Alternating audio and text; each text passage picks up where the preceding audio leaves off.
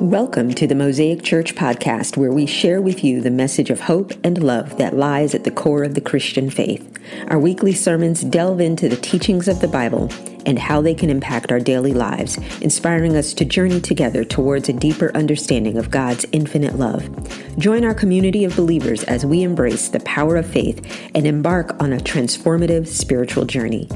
Mosaic Church in Mableton, Georgia exists to lead people to an authentic relationship with Jesus Christ to help them change the world. Now, please enjoy this message from Pastor Broderick Santiago, lead pastor of Mosaic Church.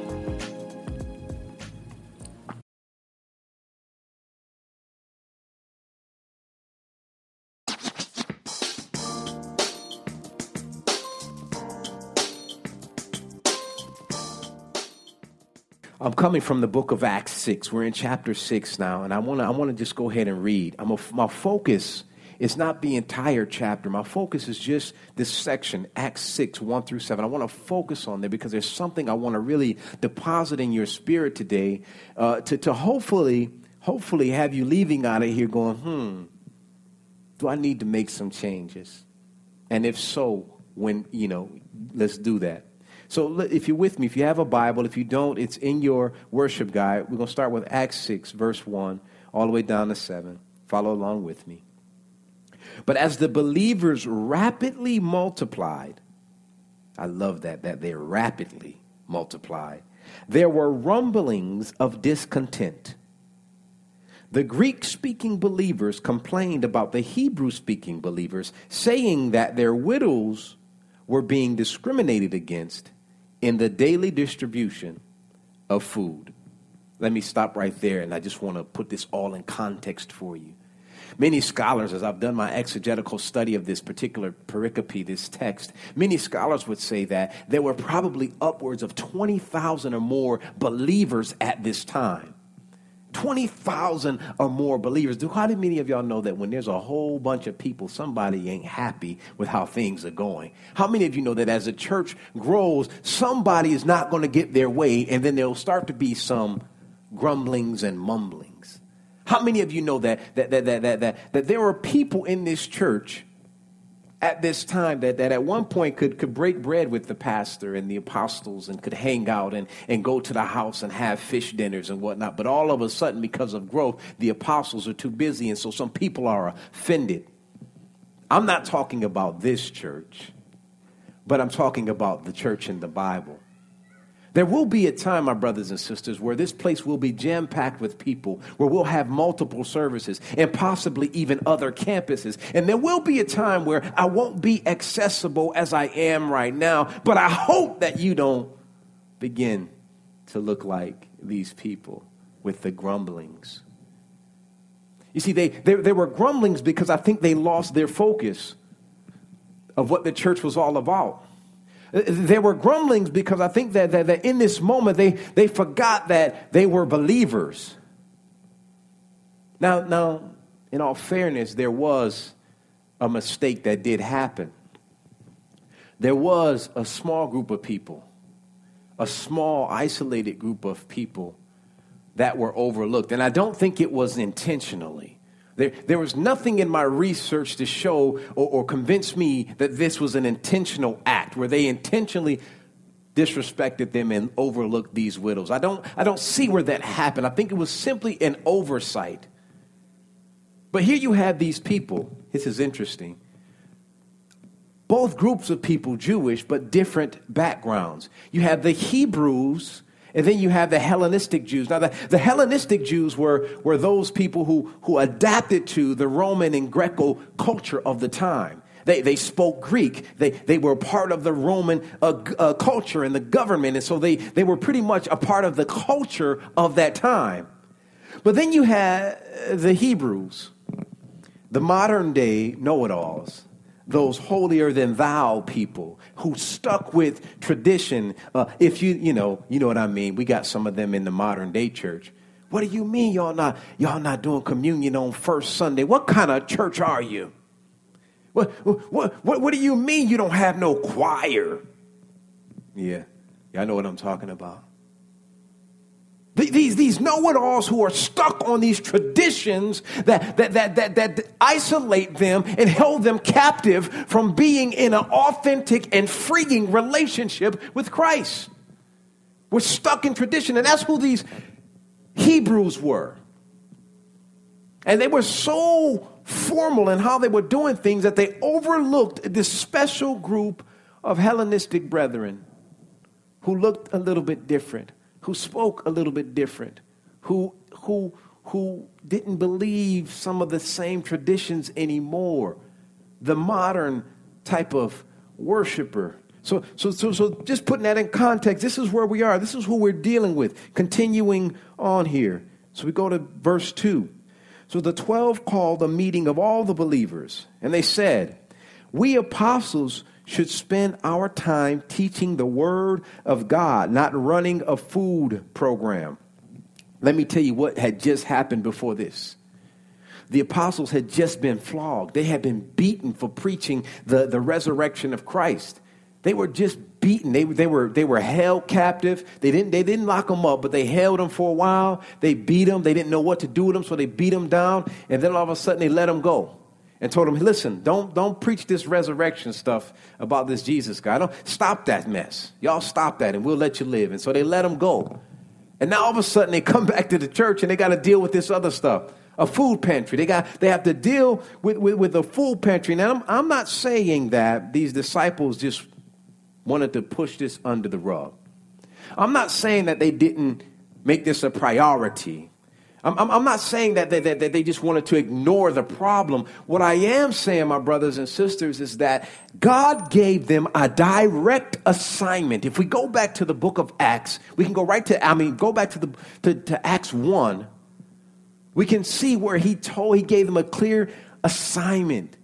He says, "Teach them all about me, all the way from Jerusalem to Judea, Samaria, all over the world. Share me. I'm giving you a direct assignment." And so they had to focus on that. So they weren't just pushing this thing under the rug. No, they knew they had a mission to fulfill, and they could not be torn away from it. Let's go down to verse 3. "And so, brothers," they say, "select 7 men who are well respected and are full of the Spirit and wisdom." There's the Spirit again, y'all. Y'all see that? There's the Spirit again.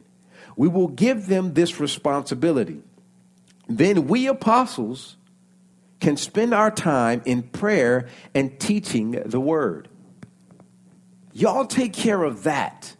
Not because we don't want to, but we don't want to be disobedient to Christ. He gave us a direct assignment. We need to be flat on our bellies in prayer so that we can make sure that we are prepared to share the word of God with as many people, because this thing doesn't stop here. We've got to keep going to the ends of the earth, because this is what the Son of God has requested of us to do.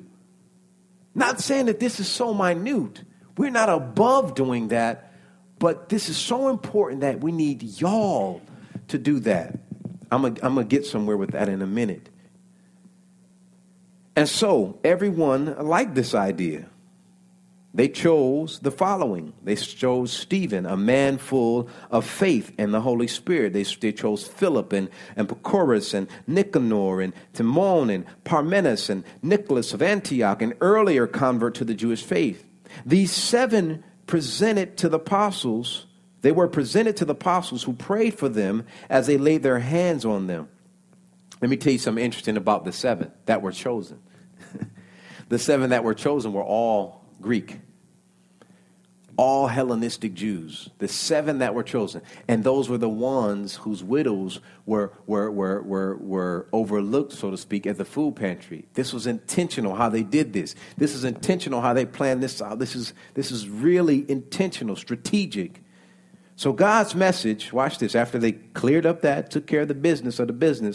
So God's message continued to spread. The number of believers greatly increased in Jerusalem. Watch this, so much so, and many of the Jewish priests were converted too. That's the part I love the most. See, people are watching you and I, not the church, you. The person who says, I'm a Christian, the person with the fish on the back of their car, the person who wears the Jesus is my homeboy t-shirt, the person that has what would Jesus do bracelets. The people are watching you. And they see you praying at your job. They see you carrying your Bible. They see that you go to church on Sunday, but they're watching to see how you handle the mess when the mess is presented before you. How are you dealing with your day-to-day stuff? And are you dealing with so much integrity? Are you handling it with so much character, so much to the point where they want to change their lives? See, the greatest message, someone told me a long time ago, the greatest message I'll ever preach is not what I say here on Sunday, it's how I live my life. And I say the same thing to you all. The greatest thing you could ever do is not in terms of discipleship, in terms of evangelism. The greatest evangelism you will ever do is simply the life that you live and how people see that. I was on the road the other day and I'm driving. I'm doing just a few miles over the speed limit, but I guess I wasn't going fast enough. And this car came and cut me off. And then kind of started tapping on the brakes, like really bullying me. And I says, do they realize they got this big old bumper sticker on the back of their car talking about I love Jesus? I'm like, well, you're going to see him soon the way you driving. Maybe. Maybe not. You may be going somewhere else. But honestly, this is the people who are representing us. You cut me off and then tapping on, bullying me because I'm actually following the law of the land. And the same thing is with us. Oh, you shouting on Sunday. You don't miss a Sunday morning service. And, ooh, man, you look for opportunities to serve in the community. You're a regular tither. But as soon as the muck hits the muck, how are you responding to the muck? And that's what people want to see. And you know what? The minute you don't do like everything you told them to do when they had challenges, they're like, I told you. I told you. Hypocrites. This is why I don't go to church. That's the last thing they say. This is why I don't go to church.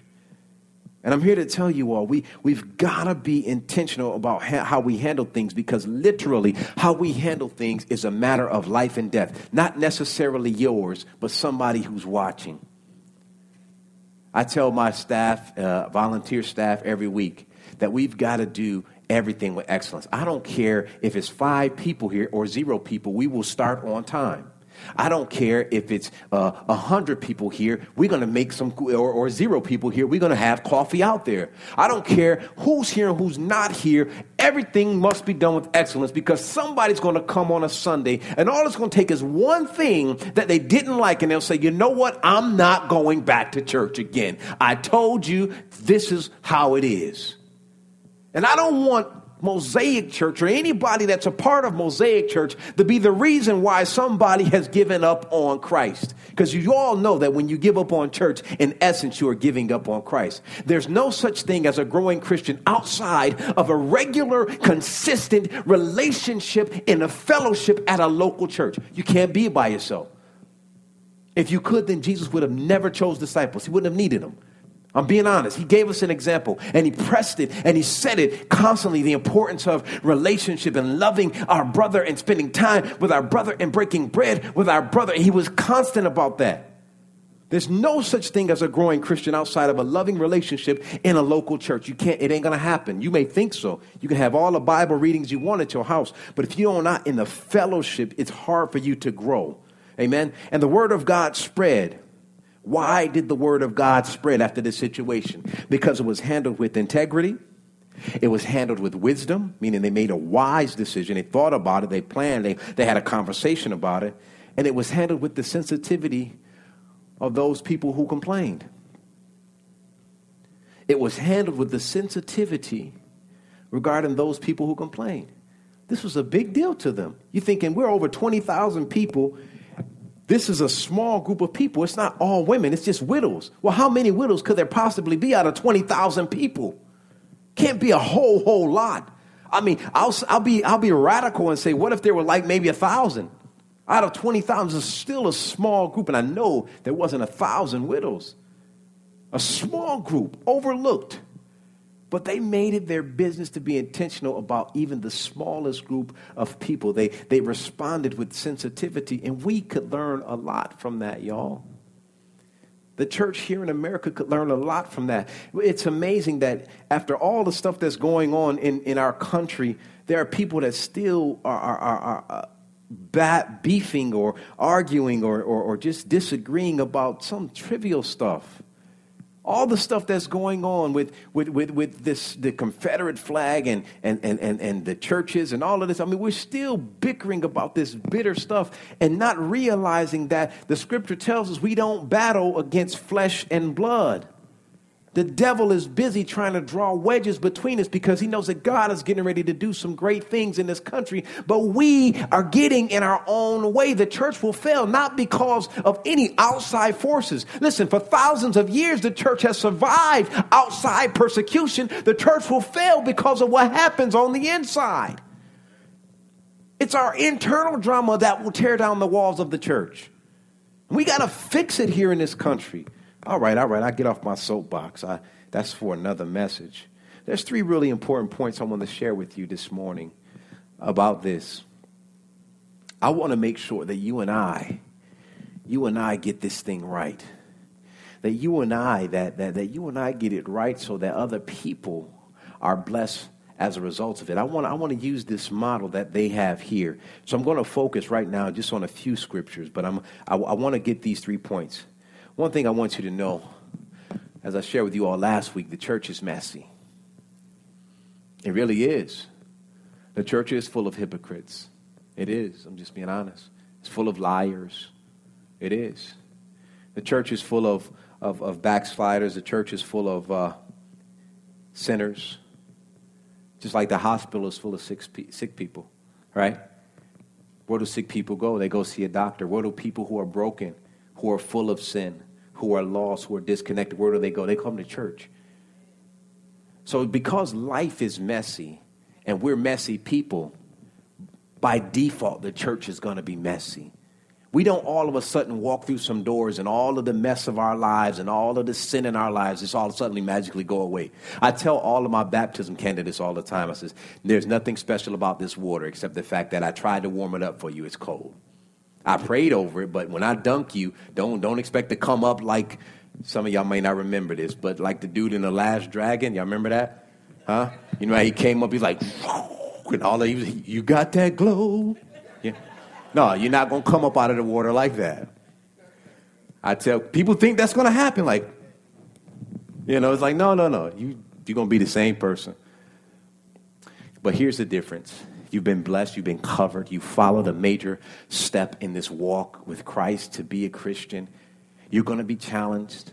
You're going to have some struggles. You're not going to agree with everything. But here's the good news. You are on the right team now. And when you are on the right team, you're on a winning team. Our team has not lost a battle in thousands of years. And we won't lose one.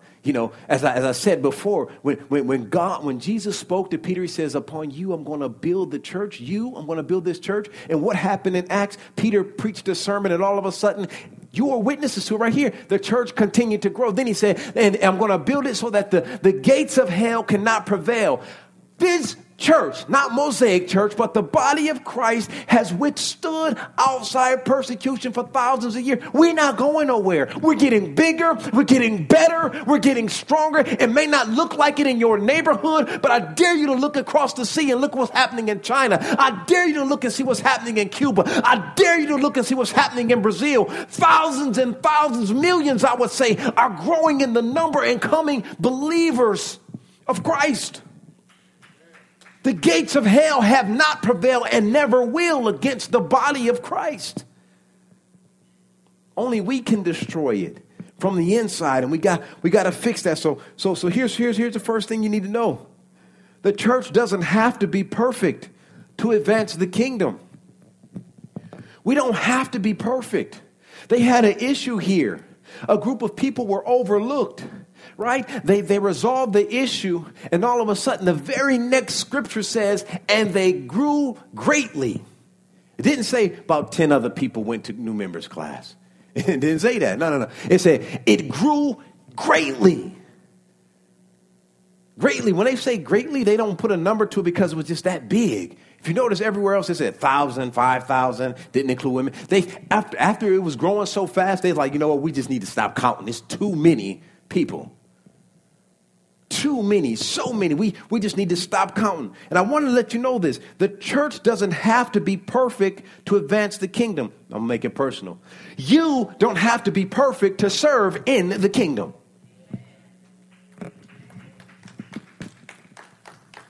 You don't have to be perfect to call yourself a member of Mosaic Church or any church. You don't have to be perfect to serve Christ. You don't have, listen, I'll tell you right now, if I had to be perfect, I wouldn't be your pastor. If God required perfection for me to be the pastor, oh Lord, y'all would be in trouble. None of us are perfect. Matter of fact, I like to say no perfect people allowed in this church. If you perfect, you in the wrong place, baby. No perfect people allowed. You don't have to be perfect to advance the kingdom. You don't have to be able to quote a whole bunch of scriptures. You don't have to be able to sing or write music. You don't have to be perfect to serve and help advance the kingdom of God. Just be willing. Just be willing and available for God to use you. I'm telling you, once you allow the Holy Spirit, which is already indwelling in you, to come alive in you, and you just become totally vulnerable to that and completely trust what God can do, and don't you dare put your hands on stuff and let him do it, I'll tell you, I promise you, amazing things will happen in your life. But you've got to release your life unto Christ completely. And that's a difficult thing. Here's a second point I want to share with you all. We, the body of Christ, Mosaic Church even, we need to be a church of specialists, not generalists. We need to be a church of specialists, not generalists. Let me explain what I mean by that. If you notice how the apostles dealt with this situation, they didn't say that's too minute of an issue for us to deal with. They share with them, we specialize in a certain thing, and that is preaching the word of God and praying over you all and making sure that you all are in a position to receive all that God has for you. Not that that's too small or minute of an issue. It's just that we have to do the thing that we specialize in. And what's going on with the church, and even at Mosaic Church, is that too many of us are generalists. Some of you sitting here right now are incredibly gifted at something that nobody else in this community of believers is gifted at. Some of you right now are incredible musicians, but you're there, not here. Some of you are incredible speakers, but you're there, not here. Some of you all are teachers and educators, but you're there, not there teaching kids. You're not using the gift that God gave you to help advance the kingdom. And I don't know what you're sitting on your gift doing, but I tell you what, if it's not advancing the kingdom, God is looking at you like, I gave you something and you are abusing it. If you're not using it, you are abusing it. This is not Broderick. This is the word of God. And this is why here at Mosaic Church, we offer a particular class in our growth track where we take you through the process of learning what your spiritual gift is. And not only do we do that, we do a DISC assessment so you can learn what your personality is. And I will tell you this, couples are happy to take that together. They be like, that explains a lot. You just crazy. But we offer that to you free of charge. Why? Because it's so important that you are serving in your gift, not serving based upon a need. We need a lot of stuff here at Mosaic. We're a church plant. And if you never heard that word before, let me tell you what that means. That means that every week we come up and set everything up. Matter of fact, when you walk through these doors, we don't own this building. This is Cobb County School building right here. We don't own this. We set up everything, tear down everything. We rent this place because we don't have our own place. Listen, we are a church plant, and it requires many hands to pull off what we do. And I don't know what your gifting is, but I really urge you to be a part of 301. Learn how God created you and what he gifted you to do. Because I'm telling you, he will be well pleased if you are using it to benefit him. Amen? I knew I wasn't going to get a whole lot of amens on there, but I love y'all. We need to be specialists, not generalists. We've got people here that's hold doctorate degrees and they're doing small jobs when they could be doing something else. But we need some other people to step in and do those things.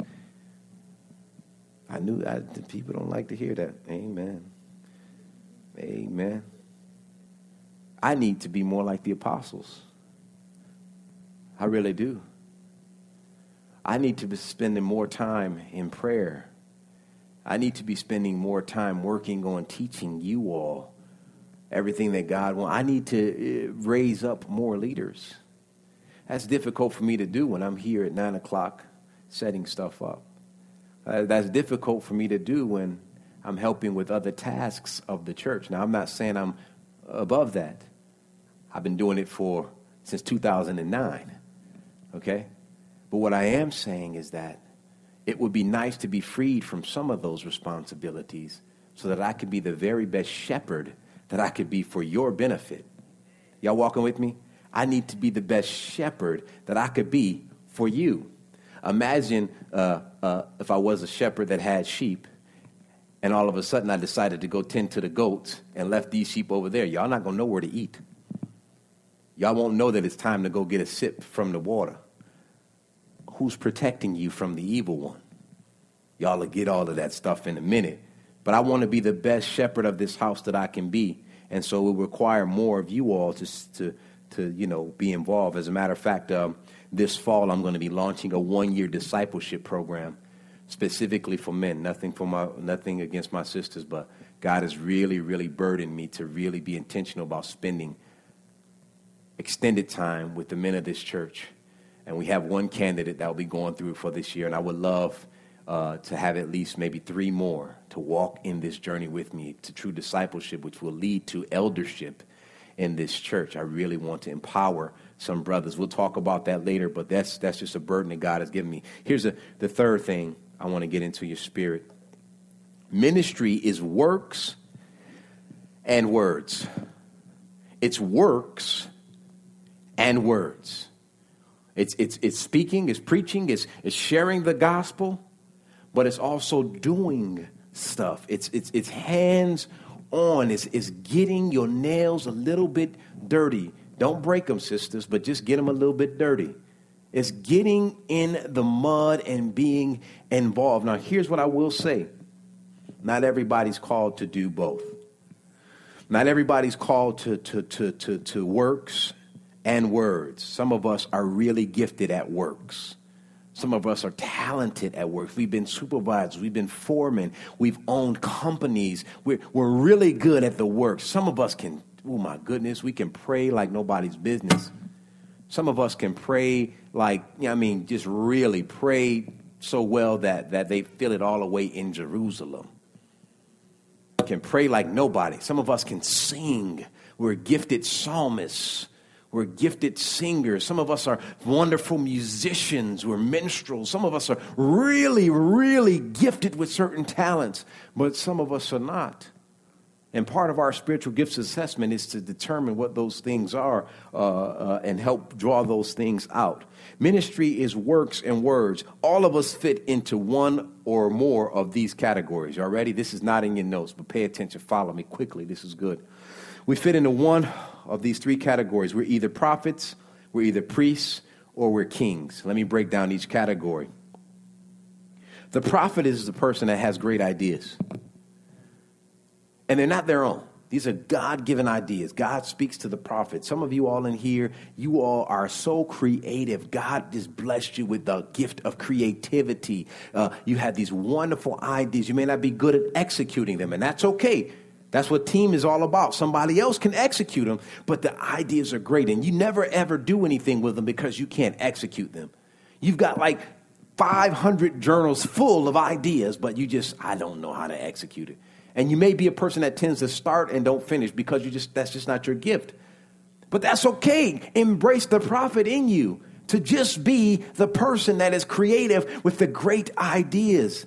Oh, man, I'm speaking to some people this morning. They're like, whoa, okay, it's okay not to follow through. Yeah, you just got to get the right team. If that's not your gifting, get the right team behind you. Some of us are priests. Priests are good with people. Now, I'm not saying you're supposed to be up here on the stage. I'm not saying I'm going to give you a mic next Sunday. That just ain't going to happen. I'm just really saying that. It ain't going to happen. But what I am saying, priests are good with people. And some of you all don't know a stranger. You can go, I could drop you off in the middle of Idaho somewhere, and you've never been to Idaho, but I'll come back a week later, and you got a whole posse of people like, yo, meet John, Jim, and there's Jane, and so, and their kid goes here. I'm like, some of y'all are that good with people. I'm one of those people. I don't know a stranger. I make a whole lot of friends easily. I like people. I like to talk. I'm nosy. Some of y'all are gifted with that. You could be phenomenal greeters here at the church. You could I might give you a mic to kind of be like, do a welcome. Hey, welcome to Mosaic, because you're good with people. People see you and they're drawn to you. Some of y'all are that person, when you walk in a room, everybody wants to be around you just because you are you. Some of you all are phenomenal with people. Some of you all are definitely priests. Some of y'all are priests and prophets. You're good with people and you have great ideas and you know how to build up leadership or build up a team around you. Oh, man, I'm preaching. Somebody feeling that this morning. Some of you all are kings. And here's what kings are. Kings are great with things like real estate and budgets, calendars and strategy and details. I know in this room we've got some very successful business people. Very successful and important people at their job. I'm talking about they run their whole department. We've got some kings in here, and when I say kings, that applies to you sisters too. We'll call y'all queens. But the king, the reason why I say king, because the king held, that title meant he did certain things. And some of you all of that. Some of you are, nobody in here I don't think is all three. You may be good at some parts of it, but all three is really tough. And here's why I say all of these things. You need to know who you are and what God has gifted you to be. Whether it's a prophet, whether it's a priest, or whether it's a king. A friend of mine, I've talked about him a lot, my buddy Devin, he asked me one day, I'll never forget, and this is the guy I told you all about whose goal in life is to tithe $1 million. That's just amazing to me. I mean, I would have said, man, I'd love to make 10. He's like, no, I want to give away 1 million. I don't care that I'll make the 10. I want to make sure that I'm able to be in a position to give that. And I thought that was wonderful. So one day we were having a conversation. He's a very successful, very, very successful businessman. Don't know why he hangs out with me. But we were talking, and he says, Broderick, are you a king or are you a priest? And I didn't even understand the difference between the two at the time. And I just felt in my spirit of like, I think I'm a priest. I've started businesses. I've had businesses fail, yada, yada, yada. But when it comes to people, I stop everything. My kids will tell you, if I brought them on this stage, they'll tell you, yeah, daddy stops. Anybody that's on the side, yeah, my daddy will stop. I know that's some of y'all looking like, man, that's dangerous, man. They will shoot you. Well, that's, I believe that I'm covered by the blood. And I know when not to stop. There's some people I do drive by like, that looks suspicious. I pray for you. I'll bless them, Lord, if. But then there are people who's like, yeah, man, I got to turn around. I got to see that person. And every time that I have that burden, God gives me the opportunity to minister. So I know that I'm called to be a priest because I love people. And I had that conversation with Devin. And then years later, he brings it back up. He says, remember I asked you that question if you were king or priest? I says, yeah. He says, look at you. You're a pastor now. I says, wow. He says, that makes you a king and a priest. Because believe it or not, I have to manage the finances of this place. I have to make decisions on who we pay rent to. If we stay in this place, of course, I got a board that helps make those decisions. But some of you all have those same giftings. And I want you all to begin to think about it. The Bible says that the church grew greatly after they handled this conflict. And can I tell you why the church grew greatly after this conflict? It wasn't because they handled the conflict so well. It was because those who were in charge kept the main thing the main thing. And the main thing was preaching the word of Christ. Thank you for joining us today. Our prayer is that Pastor B said something that moves you closer to Jesus. If you enjoyed listening to our podcast, we would like to invite you to follow us on social media at Mosaic Mableton and visit us at our website at wearemosaicchurch.org. You can learn more information about our church, ways to support our ministry through financial donations, stay updated on upcoming events, and find resources to support your spiritual journey. We would be delighted to welcome you in person on Sunday mornings to worship and connect with others. Our doors are always open to those seeking a place to grow and explore their faith. Thanks for tuning in, and may God bless you on your spiritual journey.